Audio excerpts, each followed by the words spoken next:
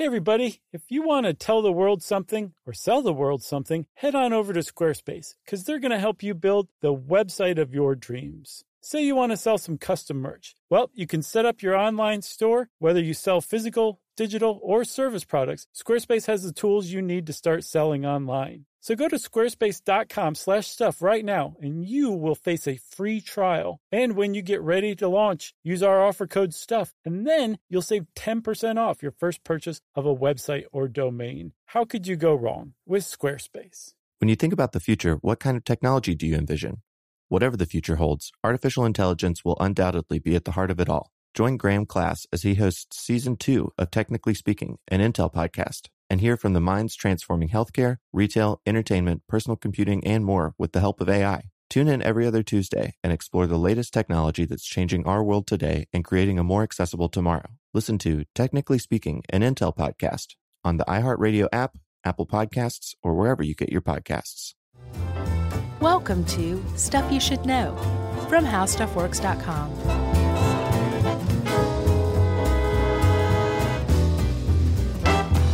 Hey, and welcome to the podcast. I'm Josh Clark. There's Charles W. Chuck Bryant. There's Jerry over there. And now whatever chipperness you might hear in my voice can decline from here on out. Yeah, man. This is another one of those that's tough topic. Mm-hmm. It's not going to be loaded with jokes. No. I can't think of a single one. And anytime I started to be like, oh, maybe we should come up with jokes. No. It's not like we do that anyway. Right. Like this would be a good place for a joke. Right. Let me get our writers on it. Insert joke here in brackets. Yes, obviously, if you saw the title about rape kits, hopefully that is the trigger warning you need, but we might as well just say it out loud. Mm-hmm. Trigger warning for this one. That's all we need to say, I think, right? Pretty much. We're talking about rape, sexual assault in general. And specifically, I want to say, Chuck, I've had on the list for a really long time rape as a topic itself. Sure. I think it definitely deserves it. But I've just been kind of walking past it every time I go down the list, Right. I think it's due, especially after this one. Yeah. But it's almost like we needed to do this one first or else it wouldn't be Stuff You Should Know. Right. If we didn't do something tangential backwards to the bigger topic. Sure. Right, yeah. So we'll do that eventually. Yeah, and also this comes out, this is one of those happenstance things. As I was researching and reading this stuff, I was like, oh, you know what? We should check and see when Sexual Assault Awareness Month is. Mm-hmm. And it turned out it's April. Mm-hmm. And it turned out that April 2nd, the day that this drops, is Day of Action. So they encourage people to wear teal on April 2nd, which is today. And you're wearing teal today. I'm wearing, it's mint green, but it's awfully close to teal. Yeah, it's weird how this is all coming together like this. So, you know what Action Day should be for Sexual Assault Awareness Month? What? It should be like a purge. Like the movie Purge. Yeah, that's what it should be. I haven't seen the movie, but I get it. I haven't either, but I know the premise. And that Sexual Assault Awareness Month is carried out by nsvrc.org, the National Sexual Violence Resource Center. And also, I know that we're doing a lot of precursoring here. Okay. But there is one section here on what to do if you've been sexually assaulted. Two dudes explaining this, like, just do this. Like, we're not taking it that lightly, Right. Like, we know that it is extremely difficult to do anything, much less, like, follow all the exact steps. So many sexual assaults and rapes get unreported for 1,000 reasons. Mm-hmm. So we're not taking this lightly, but this is our job. This is what we do, and this is an important topic. So please excuse two dudes explaining a section on what to do when you're sexually assaulted. But I think that also raises another point that I want to touch on too, Chuck. Sexual assault doesn't just happen to women. Sure. It happens to men. Yeah. The trans community is also a big target for sexual assault, unfortunately. So while it is largely women, and from what I've seen, women between 18 and 35, it hits all demographics and targets for sure across the spectrum of human beings, right, including men. Yeah. So I wanted to say that as well. All right. Now on with the show. Should we do the history part first, I think? I was thinking so. Yeah. Well, I think we should say what a rape kit actually is. Oh, that's something we always do wrong. But we're doing it right, though. We've hit everything right so far, I think. I think. A rape kit, and I'm so sorry, everybody, to keep saying rape kit. They're also called sexual assault evidence collection kits. Mm-hmm. You can understand why people call them rape kits. Yeah. But from here on out, maybe we'll just try to say kit. Sure. They are really simply a box. I saw shoebox size. Ed says microwave oven size. Guess it depends on the oven. It's a big old box. Yeah. And inside this box is all the stuff you need to collect the evidence of a sexual assault. Yeah, that a professional uses. Mm-hmm. Yeah, this is not like a home thing. No, but it does include such thorough step-by-step directions that someone who's not specifically trained to do this can carry out this kind of examination. I wonder if anyone does this. Like, can you buy these and perform this at home if you're to 1,000 reasons why you wouldn't go into a hospital? Mm-hmm. I think that you can buy them from medical supply or law enforcement supply places. Both of them sell kits, and they're actually relatively cheap. I saw between $5, $15, $25. Mm-hmm. So yeah, you totally could. Is it still evidence though? Probably not. Yeah. The defense would just shoot holes in it all day long, and the jury would be like, "I'm sorry," which they're already looking to do. Part of the process of collecting this evidence and combining it all together to create this kit is it begins a chain of custody. Yeah. And if you do it at home and then bring it in, they're going to be like, "Come on." Right. And there are a lot of problems with the chain of custody that we're obviously going to cover as well when you leave it to the professionals. Right. It's just a big mess. But it is a big mess. But it's still, more often than not, it seems to have been a good invention. Sure. And that is a thing. It is an invention.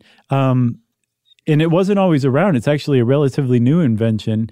It wasn't until I think 1978 that the first ones actually came into official use by I believe the police department in Chicago and then later on Illinois, which served as a bit of a laboratory for it. Mm-hmm. And it was so successful that within another year, it started to spread around the country. Yeah. And it sounds like, it's hard to believe, but just collecting and having the tools in a box and collecting the evidence and putting it in a box for storage, just that alone coming around went a long way toward helping victims be taken seriously. Yeah, legitimizing rape and sexual assault. Yeah, it's sad, but that's the case. When they were first brought out, they were called Vitullo kits in a lot of circles, Vitullo. And Louis or Lewis, I never know. I'm thinking since he's in Chicago, Louis oh, really? Vitullo. I thought you were going to say Louis because Chicago.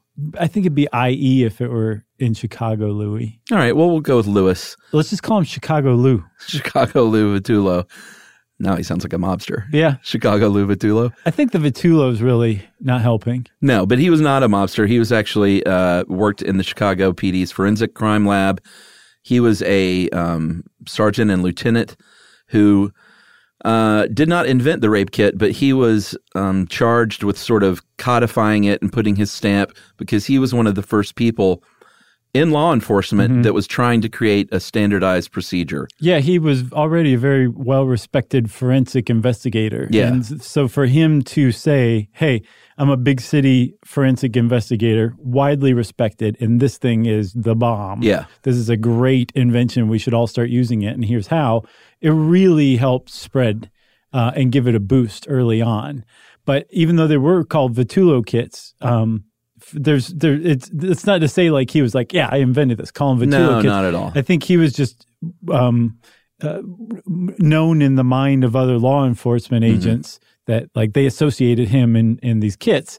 So that's what everybody else called it. But really, if you want to nail down an inventor of the rape kit, it was a woman named Marty Goddard. Yeah, Goddard. And Vitullo, I read some interviews with his grandkids, and it's like a really proud legacy. They still get letters from people and from women. Goddard, she has unplugged. Like I saw one interview with her where they talked about, and we're going to cover this heavily later, but the kit backlog, she didn't even know about it because she's like, no TV, no internet, no newspapers. Huh. She really just sort of checked out. Right. And she was like, that's really sad to hear about that. It is very sad.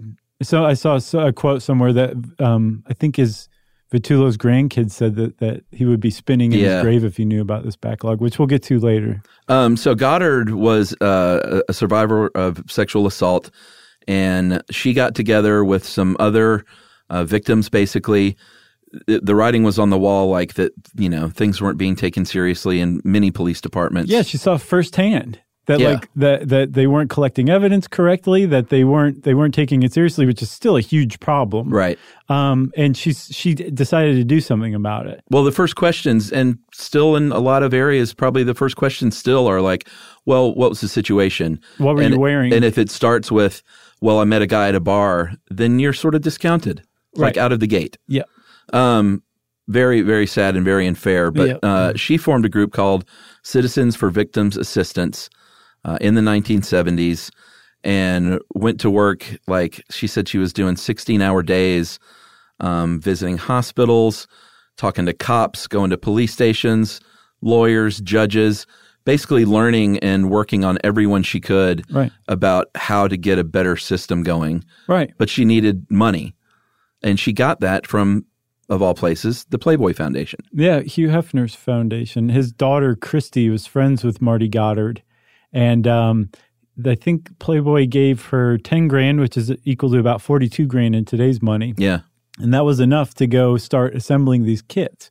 Because one of the points from the outset of these kits was that they be inexpensive, because they wanted to remove as many barriers as possible for hospitals to start implementing these things widely. Mm-hmm. And one really easy way to do it was to say, here, these are virtually free, or in some cases, these are free, because this community group raised a bunch of money to purchase the implements of these kits, put them all together, and now here, you just use them. That's all. Which is a success story in and of itself when you know how, like, Big Pharma works in the medical community in America. Like, I could have seen this being like, well, these swabs and envelopes and combs, this will be $7,000 per kit. Yeah, because we put it all in a box for you. Marty Goddard got in the way of that from the outset. And still to this day, I mean, that's why they're not any more than $5 to $25, even from like a medical supplier. Yeah, amazing. Yeah, so, she's a hashtag hero. Are we doing that now? Hashtagging it? Yeah. We're late to the game, my friend. As always, Chuck. Have you heard about this hashtag thing? Sure. You got to go like this with your two fingers on each hand. Hashtag. Okay? See, I knew you'd get a funny in there. So they were developed before DNA evidence was even around. So this was back when it was just like hair and fiber fingernails, stuff like that. Still very valuable. And I think one of the kits that's sort of common these days is what's known as the Southwestern Sexual Assault Evidence Collection Kit. It's like the gold standard. I guess so. And it's called Southwestern, obviously. It was in Texas. The Attorney General's office there in 1998 kind of created this one. And that's sort of, like you said, the one that people look to or base theirs on. Yeah, because I mean, they took the groundwork that Marty Goddard came up with, going from to all of what you'd call in the corporate world and buzz speak, all the stakeholders in the process of apprehending and convicting people who sexually assault other people. Yeah, scumbags. You can just say monsters. Yeah, monsters.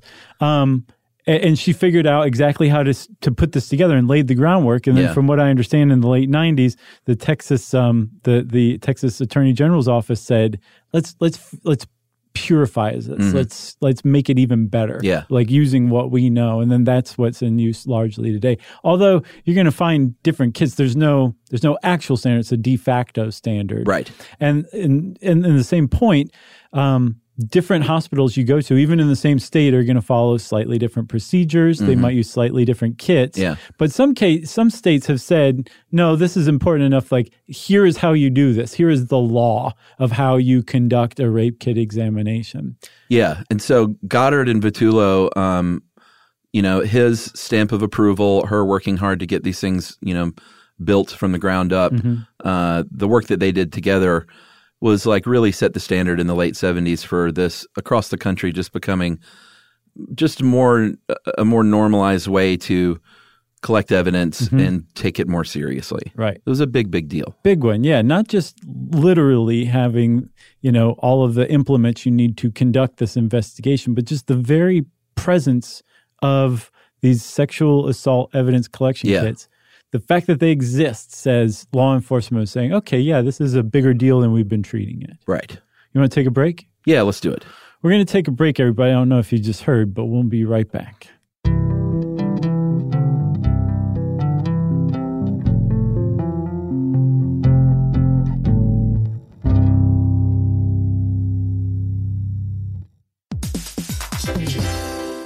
Hey everybody, it's time you heard about Squarespace. Squarespace has the tools you need to create and sell your own website. Whether it's an online course or custom merch, Squarespace has you covered. That's right. Courses is a great program. You can start with a professional layout that fits your brand, upload video lessons to teach techniques and skills, and tailor your course with a powerful Fluid Engine editor. That's right. With Fluid Engine, which is a next-generation website design system, by the way, it's never been easier for anyone to unlock unbreakable creativity. That's right. And don't forget the commerce side, because after that, you can charge a one-time fee, or you can even sell a subscription. Yeah, so turn your creativity into income with Squarespace courses. And right now, go to squarespace.com/stuff for a free trial. And when you're ready to launch, use offer code STUFF to save 10% off your first purchase of a website or domain. Squarespace. When you think about the future, what kind of technology do you envision? Whatever the future holds, artificial intelligence will undoubtedly be at the heart of it all. Join Graham Class as he hosts Season 2 of Technically Speaking, an Intel podcast from Ruby Studio in partnership with Intel. Explore the future of technology that's rapidly evolving our world today with the help of AI.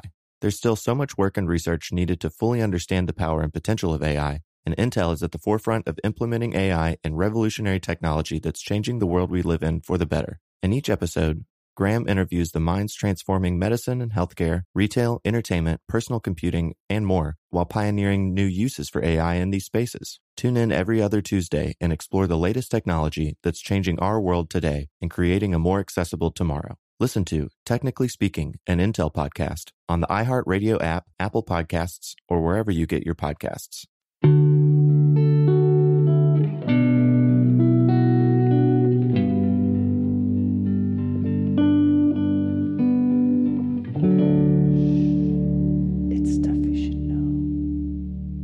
All right, Chuck. So the very reason that these kits exist is because sexual assault is a very unique kind of crime in that the victim, the body of the victim, is a crime scene. Yeah.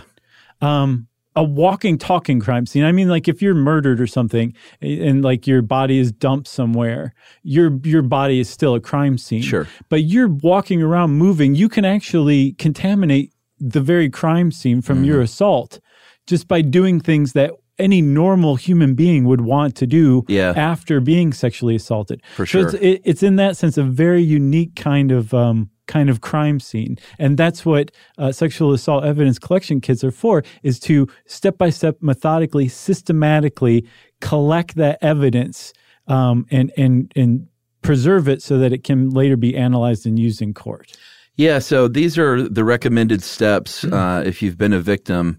And like I said, there are 1,000 reasons that you would not want to do any and all of these things. Mm-hmm. And we totally get that. But and I think Ed puts it in a really good way in this article. He said to receive the best possible care just medically for yourself and to have the best chances of collecting good evidence. Mm-hmm. It needs to be within a 24-hour window, ideally. It's critical. The 24-hour is critical. And then apparently up to 3 days, it's still viable. But after 3 days, most experts are like, you're not going to get anything. As far as DNA, which is the real, really what you're looking for. Right. You will be very upset and you may be in literal shock. You may have had one or more panic attacks. All of these things make it very difficult to carry out like logical steps. Right. But experts say that the first thing you want to do, obviously, is get somewhere safe as soon as you can. Right. Get away if your attacker is around, and try and find someone, an advocate for you, whether it's a friend or a family member who can kind of be with you in the first, hours after this horrific event has happened. Yeah. Go to the emergency room, even if you're not injured, quote unquote, physically.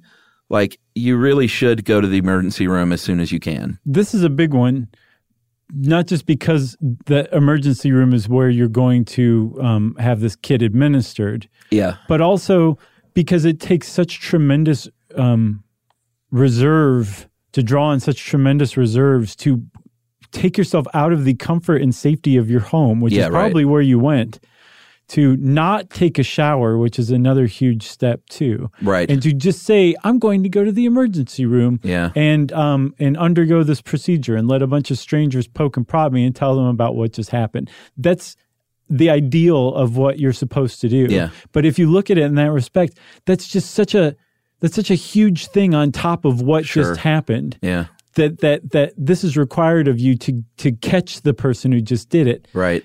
I mean, from a bystander's perspective, it just makes you want to catch them even more, you know? That's on top of the assault as well. Yeah, because it's not like the trauma is over for you. Right. In any way. It may never be. But go to the ER as soon as you can. If it's not right, if you go to sleep and wake up the next day, you can go to the emergency room then. Like, it's just important that you go whenever you feel like you can do so. And like you said, it's probably the least intuitive thing you could imagine to not want to shower and bathe yourself. But that gets rid of a lot of evidence. So it's terrible, but they say, please do not shower. They say please.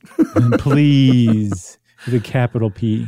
If you you should keep the clothes you're wearing on if you can. If understandably you can't or don't want to, save them. Yeah, put them in a bag and take them to the ER with you. Oh yeah, if you have the wherewithal to change clothes, and this is something that they will have you do in the hospital, have you stand over like butcher paper or maybe even a towel. If you have the wherewithal to do that wherever you are, whether it's at home or in a hotel or someplace, put that in there too, because when you're changing your clothes, that's when, DNA evidence can fall out, whether it's a hair or whatever. Skin particles. Right. Just collect everything you can and put it in a bag. Certainly do not wash those clothes and then take those with you to the emergency room. Yeah. And then the last thing, you should know, just because you're going to an emergency room, and even if you are tested with this forensic kit, you're not required to file a police report ever. That's a big one. But especially right away. It's not like they're going to have a cop in there grilling you. Right. You can file this police report whenever you want to. Yeah, if you are not comfortable filing a police report right then, you can do what's called a Jane Doe, or I imagine a John Doe examination, where they just go through all the steps and collect all the evidence, but you never see a cop. They don't call the police until after you've left. So that's a big one for a lot of people. Sure. Ed points out, though, in some states there is still a statute of limitations of between 10 and 21 years, although some states have removed the statute of limitations for a felony sexual assault. But there can be a clock ticking. Right. But we're talking 10 years at the least, right? Yeah, for sure. So, you don't have to this isn't something you have to knock out that day. Right. If you don't want to, if you're not ready to. Yeah. When you go to the ER for this kind of examination, you are signing up for a few hours. This is going to take a few hours. This is not a quick procedure. No. And there's something else that you should know that I really hope won't discourage you, but you should go into it knowing it is it's an invasive procedure. Yeah. They have to collect evidence from everywhere the guy who did this to you, or the person who did this to you, was. Right. And they're also going to ask you, they're going to take an oral history, and they're going to ask you to basically recount the worst thing that's ever happened to you within 24 hours after it happened. And then they're going to go over all of the spots with things like swabs and tweezers and combs and things like that to collect this evidence. And it's going to take a while. But you should expect to be treated very gently and with a tremendous amount of respect from the people who are going to administer this examination. And I would guess to a hospital, there will be counselors available there to be there with you if you don't have like a friend or a family member there with you or anything. Yeah, in rural areas are where they still need to do a lot of catch-up work in hospitals and things like that. But if you're in any major city, there will almost 100% chance that you'll have what's called a sexual assault nurse examiner on staff. This is a nurse who has received extra training on how to administer this exam. Right. Like we said before, like any nurse can do this and do a great job. Yeah. But if you have a SANE, a sane trained person on staff, then that's who you'll be seeing. And like I said, in rural areas, it's just tough to staff up for things like this. So they're still doing all they can to get grant money and stuff like that to get these people trained up. Yeah, it's just a question of extra funding, because if you give a hospital funding that's set aside for sane nurses, you just created a new position in a hospital that wasn't there before. Yeah. And you've given the nursing staff there an incentive to go further their education, invest in their education so that they can have this better job in the same hospital and help people as well. So it's really just a question of funding. Yeah. That's it, I mean, a lot of this stuff, sadly, is a question of funding. Yeah. Luckily, there is enough agitation at the bottom up, right? That like the pocketbooks have kind of loosened up over recent years, right? But it is something that it hasn't been. It's been as the result of agitation and bad press rather than this is the right thing to do. Yeah, for sure. Consent is a big part of all the entire procedure. They're going to ask you basically before everything, like, hey, I have a speculum here. We need to do a vaginal exam. Is that okay with you? And you can say no to any and all of this stuff. This is all up to you on how you want to proceed with this. And they're going to ask for your consent for the whole procedure first, and then step by step before each step they're going to ask for your consent as well. They're going to explain what's coming up, like you said. Yeah, and as far as the interview portion, this is really important stuff as far as what will eventually wind up with investigators. And the questions about like, were you on drugs or had you been drinking? Like, this isn't to set you up for future, grilling by a prosecutor necessarily, but like if you may have been drugged or you may have had a drink spiked or something like that. Right. So all of this is like just super, super important. So they need to know, they need to say, hey, future lab tech, test for Rufinol. Right. Or something like that, whatever. If you were in a bar and you suddenly woke up on the side of the road.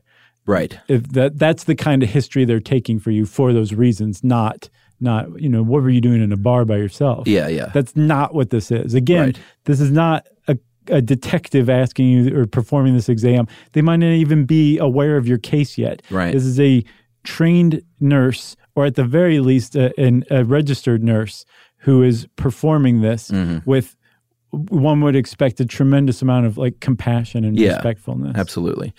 You're going to be giving blood and urine samples. This is super important to provide a DNA baseline. They will pluck hairs from your scalp. They will swab your mouth. They will use a comb to collect pubic hair. There will be, we already mentioned a genital exam, whether it's vaginal or anal. They really, like you said, they have to go over with a sort of a fine-tooth comb everywhere where the assault happened. Yeah. So they're going to ask you awful questions like, were you penetrated anally? Was an object used? Did the perpetrator lick you or kiss you or anything like that? Right. And depending on these questions, they're going to investigate further. But they're going to follow certain steps that no matter what. But then if you say, yes, the guy licked my face on like my left cheek, there's going to be a swab on your left cheek that they otherwise may not have included in the normal steps. Yeah. And again, this is like, I can't imagine having to relive something like this. And there are... within like 24 hours, ideally 24 hours after it happened. Like the worst thing that happened to you in your life, let's talk about it. Here, point to where it happened. Yeah. From a stranger. Well, and there are plenty of interviews that we both read where, women said it was reliving it, and I felt like I was being even with the great care given, like I was being assaulted all over again. It's just so important to try and do if you can get there. If you can't, there's no blame. There's no judgment. Like that's a normal reaction. This is a lot to ask from somebody, but this is what it takes to collect the evidence and preserve it in a way that you can catch the person who did this. Yeah, they're going to test for, well, it's not required actually to test for STDs, but they will ask you about STDs. I would imagine ask if you want to be tested. Sure. They will offer emergency contraception as well. And you're not going to be charged for that procedure or the kit. Here's the thing. Go on. Or you shouldn't be. No, you won't be. Not for the administration of the kit. Right. That's great. That's substantial. I mean, it's a $16 kit, but this is also 4 or 5 hours of an ER nurse's, potentially a highly trained ER nurse's time. So that's great they're not charging you. But what's shameful, I should say, is that you will still be charged for any treatment of injuries. Say like you were hit and you need to be treated with like stitches or whatever. You'll get a bill for stitches. Yeah. If you say, yes, I do want antiviral drugs because I'm afraid of having contracted an STD, or I do want emergency contraception, they'll say, here's your prescription, and the pharmacist will charge you for that. Yeah. That's not okay. As a society, we should not ask rape and sexual assault victims to pay for their own medical treatment directly coming from a rape or a sexual assault. We should bear that burden ourselves, and then it should give us that even slighter additional incentive to go get the guy who did it. Right. You know what I mean? Yeah. Nobody should pay a cent. And then even worse than that, and I'm sorry, I realize I'm standing on a pretty big soapbox right now, but worse than that, Chuck, prior to the Affordable Care Act, you could not, it was possible that you would be denied future healthcare coverage, insurance, if you were the victim of a sexual assault or rape who went to go get treatment. Yeah. Because they treated it as a pre-existing condition. Unbelievable. A pre-existing condition was rape. Can you believe that? Sadly, I can. All right, step down. They're going to take this kit. They're going to seal everything up. They're going to store it. Everything is like, all the clothing and everything and all the swabs are dried out and labeled. And then it's sealed back in that original box. That's part of the, I guess the genius of this kit was that everything that comes out of it goes right back in, and it is also the storage device. Right. Where it's, labeled, and then it's all shipped to local law enforcement, and then it's stored quite possibly till the end of time, sadly. Yeah. Or destroyed. We'll get to both of those things. And ideally, and under just about any procedure, every single person who takes custody of that is supposed to sign the label on the outside of the box. So there's a clear chain of custody. And it goes from the ER nurse to the cops to the prosecutors, to the lab, to the prosecutors, and so on. But there's supposed to be a clear chain of custody so that there's no questions about whether it was tampered with or anything. That's the one thing that weirds me out about any kind of blood sample I'm ever asked to give or any kind of procedure I'm ever tested for is when I see them take my blood or whatever specimen and they're writing on the little thing and it leaves the room. I don't know why my first thought is always like, well, they're going to mix that up with somebody, which is not true. But I'm always just like, all right, well, it's out of my vision, so I don't trust it. Right. I don't know what that is. It probably stems from having been switched at birth in the hospital. That's the only explanation. All right. We're going to take a break, and we're going to come back and talk after this about the horrific problem of rape kit backlog and destruction right after this.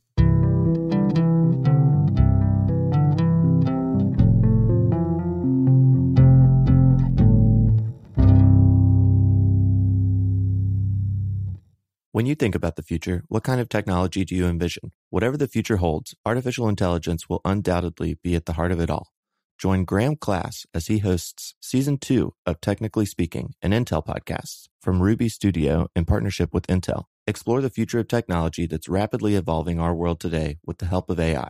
There's still so much work and research needed to fully understand the power and potential of AI, and Intel is at the forefront of implementing AI and revolutionary technology that's changing the world we live in for the better. In each episode, Graham interviews the minds transforming medicine and healthcare, retail, entertainment, personal computing, and more, while pioneering new uses for AI in these spaces. Tune in every other Tuesday and explore the latest technology that's changing our world today and creating a more accessible tomorrow. Listen to Technically Speaking, an Intel podcast on the iHeartRadio app, Apple Podcasts, or wherever you get your podcasts. Xfinity has free premium networks for everyone this month, no matter what kind of entertainment you love. Addicted to true crime? Catch killer cases and more spine-tingling shows on A&E Crime Central. Crave adventure? Explore Asian action movies on Hi-Ya. Searching for something extreme? Check out skating, snowboarding, and more on Fuel TV Plus, the global home of action sports. And find crowd-pleasing bops on iHeartRadio's Hit Nation playlist. There's new free shows and movies to love every week. Say free this week in your Xfinity voice remote.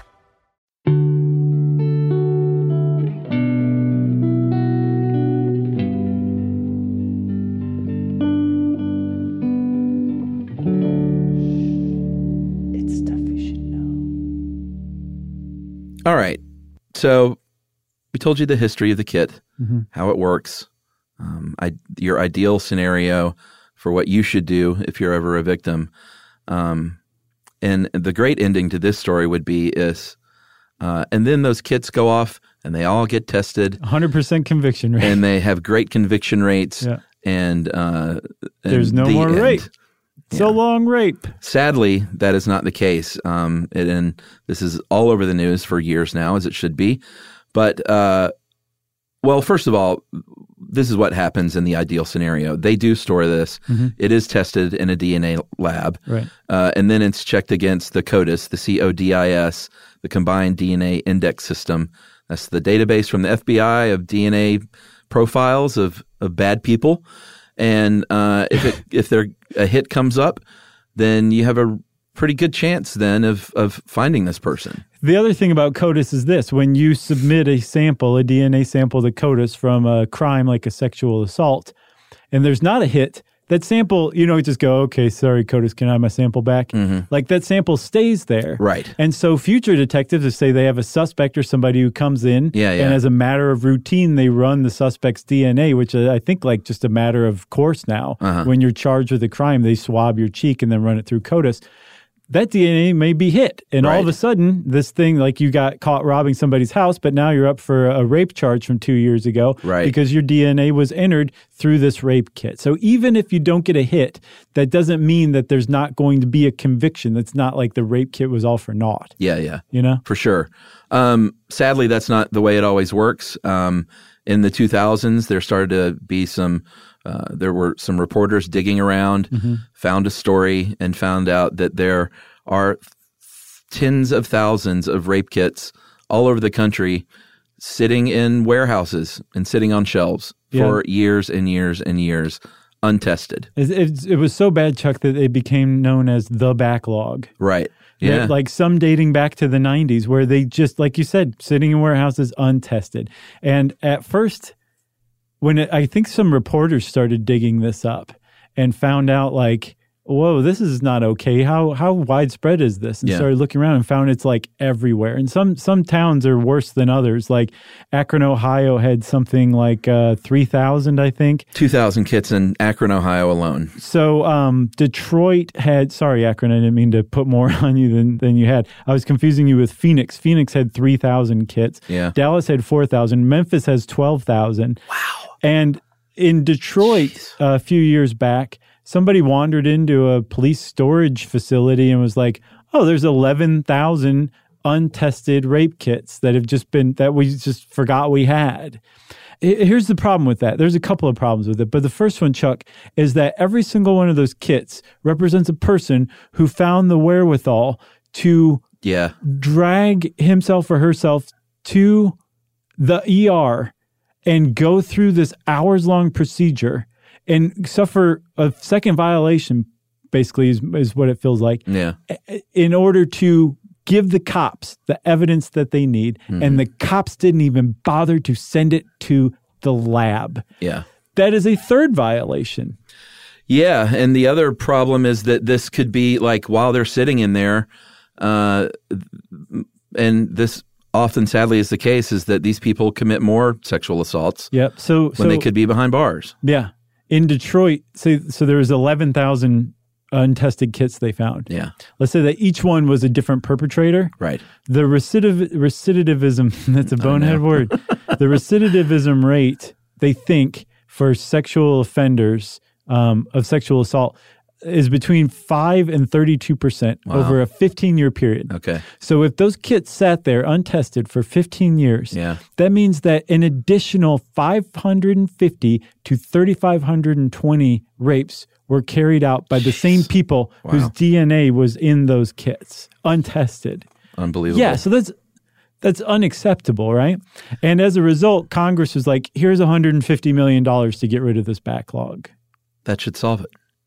It did. It helped a lot, right? Yeah. It got the labs going and everything like that. It's still not enough. Right. The problem is it funded labs. That's what everybody said was, well, the labs are overworked. What are you going to do? So they got more technicians, they got more labs, and the backlog got worked through in a lot of cases. In Detroit in particular, one of the prosecutors there named Kim Worthy, who's another hashtag hero of this story, has been like, this number is going down. We're going through those kits, and it's systematically and methodically. That's what it takes. It takes someone or a body of people like specific, not just like throwing money at something, right? But like specifically following up on the ground. Right. Okay. You know? So the funding went toward the labs, right? But that left another half of this formula, which is a big one, the cops. Right. So this backlog got moved through the labs, but that doesn't mean that the cops followed up on the results, and including cases where there were hits in CODIS. Later research by reporters found that like a lot of these cases in the backlog that got worked through hadn't been followed up on. Yeah.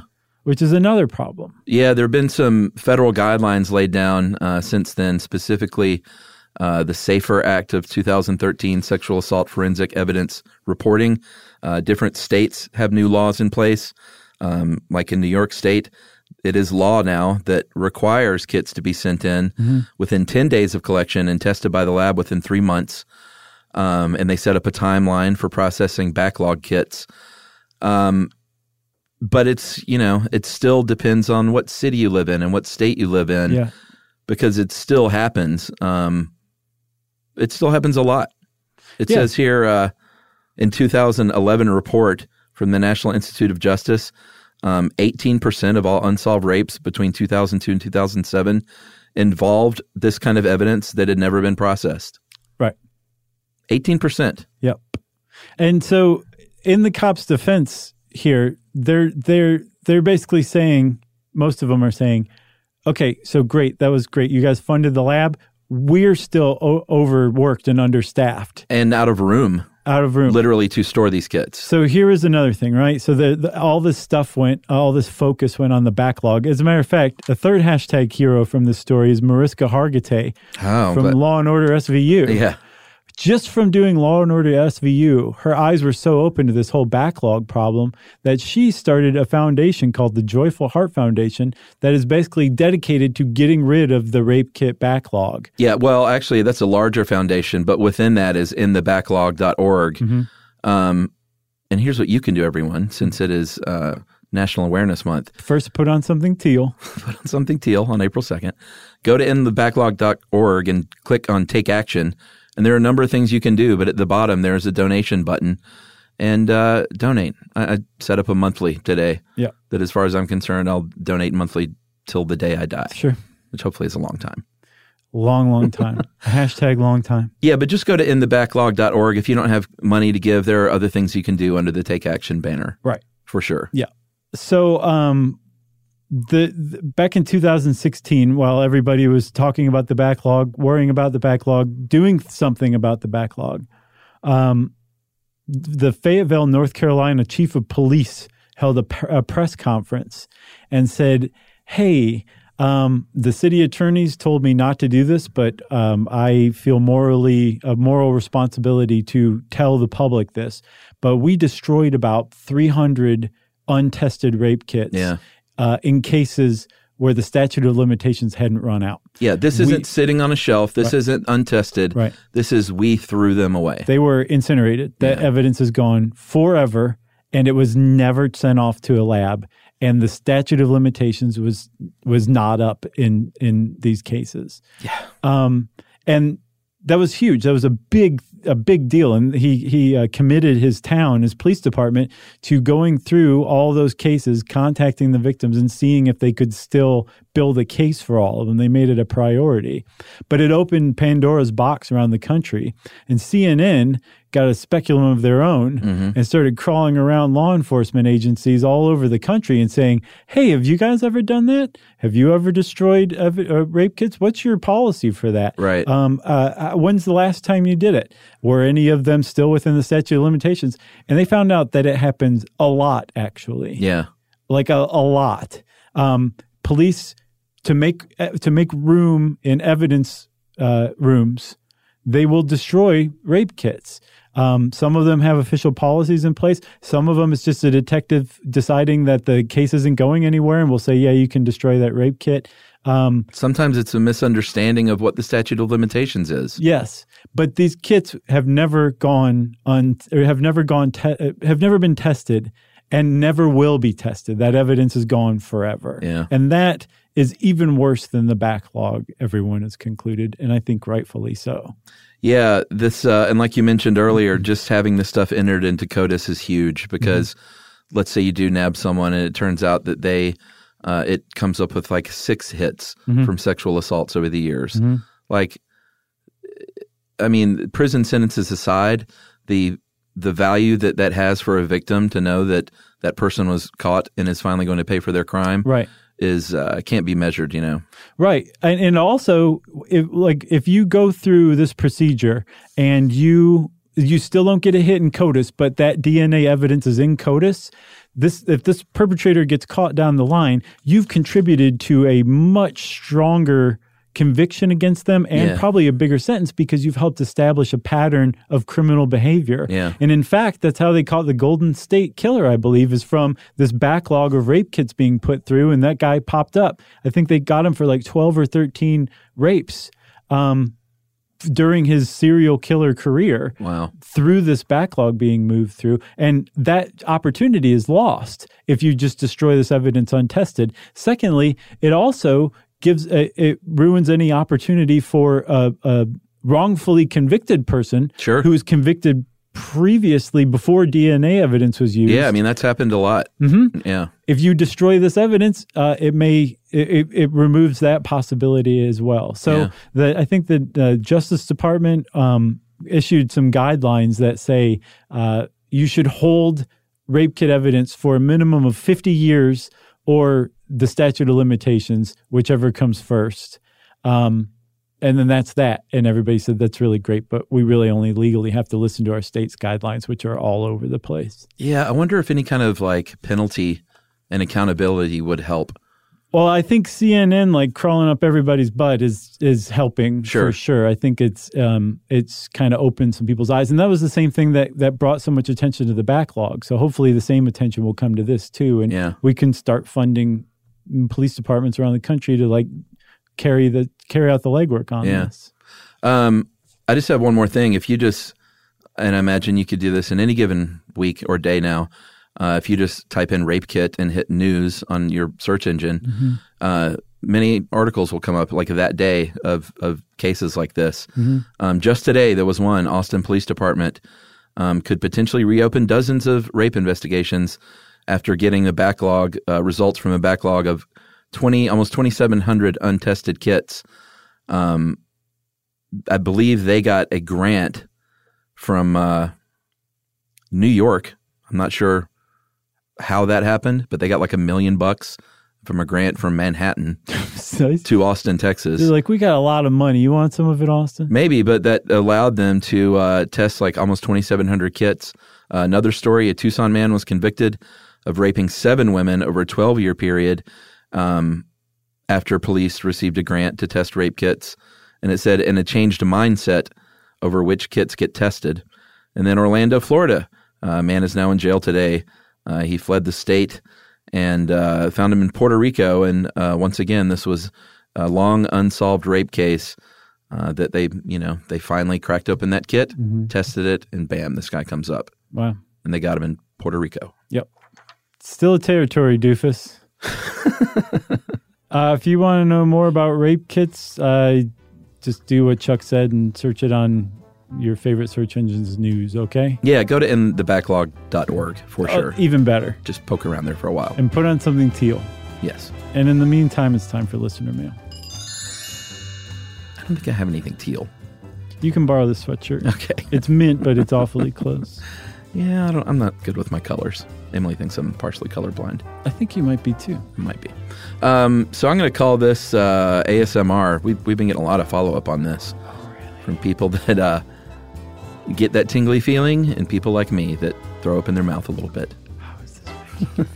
Hey guys, been listening for a long time. I'm always intrigued by the topics. I'm a crafter, and your show always keeps my mind moving so my creativity can flow in the background. Nice. That's the ideal situation. Crafting? Mm-hmm. Yeah.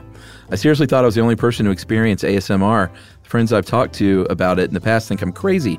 No one around here knows anything about it. I love the feeling I get when I can activate the sensation. The best way I describe it is like, for me, getting goosebumps inside my skull. It's pretty good. That's a great one. I wish I knew what that felt like. Yeah, I do too. You know? I envy that. I want this sensation. I don't have it. The first time I found something that triggered it, I was working in a small office in the basement of a hospital. It was getting repainted, and the sound of the paint roller and the people near me in the office set it off. First, I thought it was strange, but I really enjoyed it. As our office started to grow, I began wearing headphones on a regular basis and listened to the entire collection of Bob Ross painting, which I famously, or not famously, but I go to sleep to that sometimes on Netflix. So you don't have a problem with Bob Ross? Oh, no, I love it. Okay. Very soothing to me. But I don't think he's ASMR, is he? Yeah. Is he? Yeah, he's... we didn't say that in the episode? I didn't think so. Yeah, he's like a legendary ASMR trigger.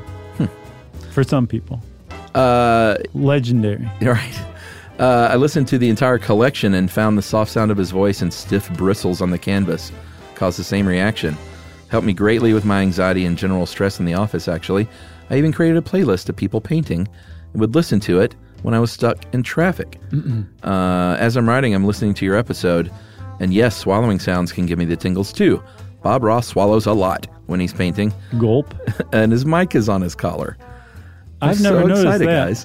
What, the swallowing? Yeah. No, you might have to have headphones on for that. Okay. I'm so excited, guys. You have changed my life. Thanks so much. Goosebump-headed Candace Tali, or Katali. Is in there? Yeah, that's a weird middle name. That might be her surname. I gotcha. Yeah. bearandmermaidart.com. Nice. I'm going to shout out your craft site. Looks like jewelry and things. Yeah. It's not Bear and Mermaid Art that I could see. I gotcha. It's just a whimsical name. Gotcha.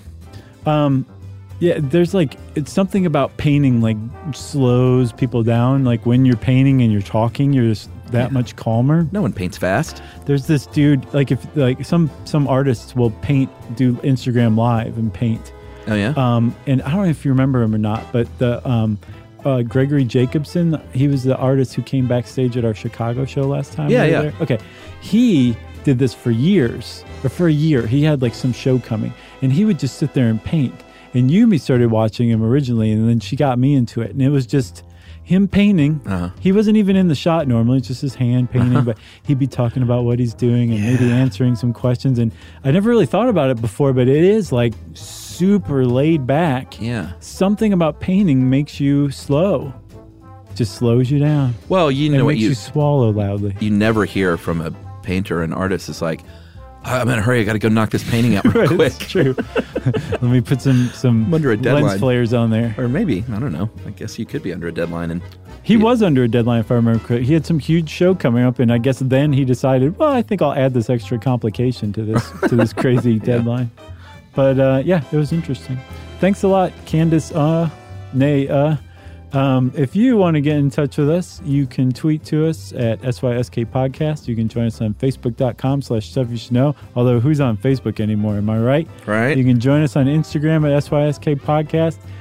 You can go to our website, StuffYouShouldKnow.com. You can go to my website, TheJoshClarkWay.com. And you can send us a good old-fashioned email to stuffpodcast@howstuffworks.com.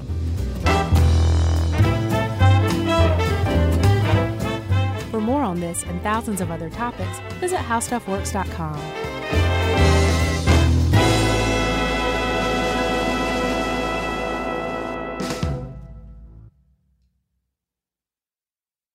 Hey, if you haven't heard of Visible, well, now you have. They're the wireless carrier that's making wireless visible. It's in the name. Switch to Visible, the wireless company that makes wireless visible. Get a one-line plan with unlimited 5G data powered by Verizon as low as $25 a month, every month, taxes and fees included. Use promo code STUFF20 to receive $20 off your first month for listening to this podcast. Switch now at Visible.com. For data management practices and additional terms, visit Visible.com. The Visible monthly rate is $25 per month.